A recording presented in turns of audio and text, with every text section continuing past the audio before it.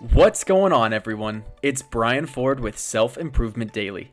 Take ownership of your personal development, one tip at a time. Today, we're hearing a snippet of someone who's been really inspirational to me and my development, but through unconventional means. It's the musician Andy Grammer, popular for songs like Gotta Keep Your Head Up, Whoa, and It's Fine by Me If You Never Leave.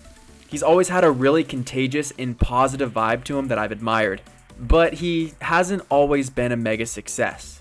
Check out what Andy had to say on Lewis Howes' podcast, School of Greatness, and what it was like before he made it. I was rehearsing in my Santa Monica apartment, and there was a knock on the door, and I went out, and there was a little sticky note that said, give up the dream.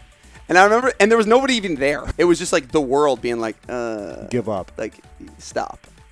And So I was out on the street doing my thing, and there was a whole day that went by where I didn't get any dollars. And I was like, wow, man, this is really intense.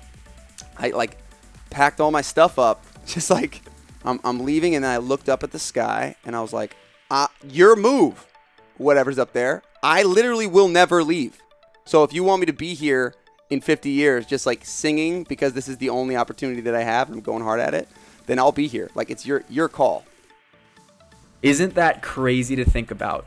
An international star was once playing on the streets of LA with a bucket in front of him collecting change. It's a welcome reminder that no matter where we are today, our breakthrough could just be around the corner. And what stood out to me about this also was he knew what he wanted, and he was prepared to pursue it relentlessly, even stubbornly. Later in the interview, he went on to say that sometimes, with the law of attraction, the universe finally gives up and says, fine, we'll let him have it. Well, you got it, Andy. Thank you so much for sharing your amazing gift with us. And thank you all for listening today. I'll see you next time on Self Improvement Daily.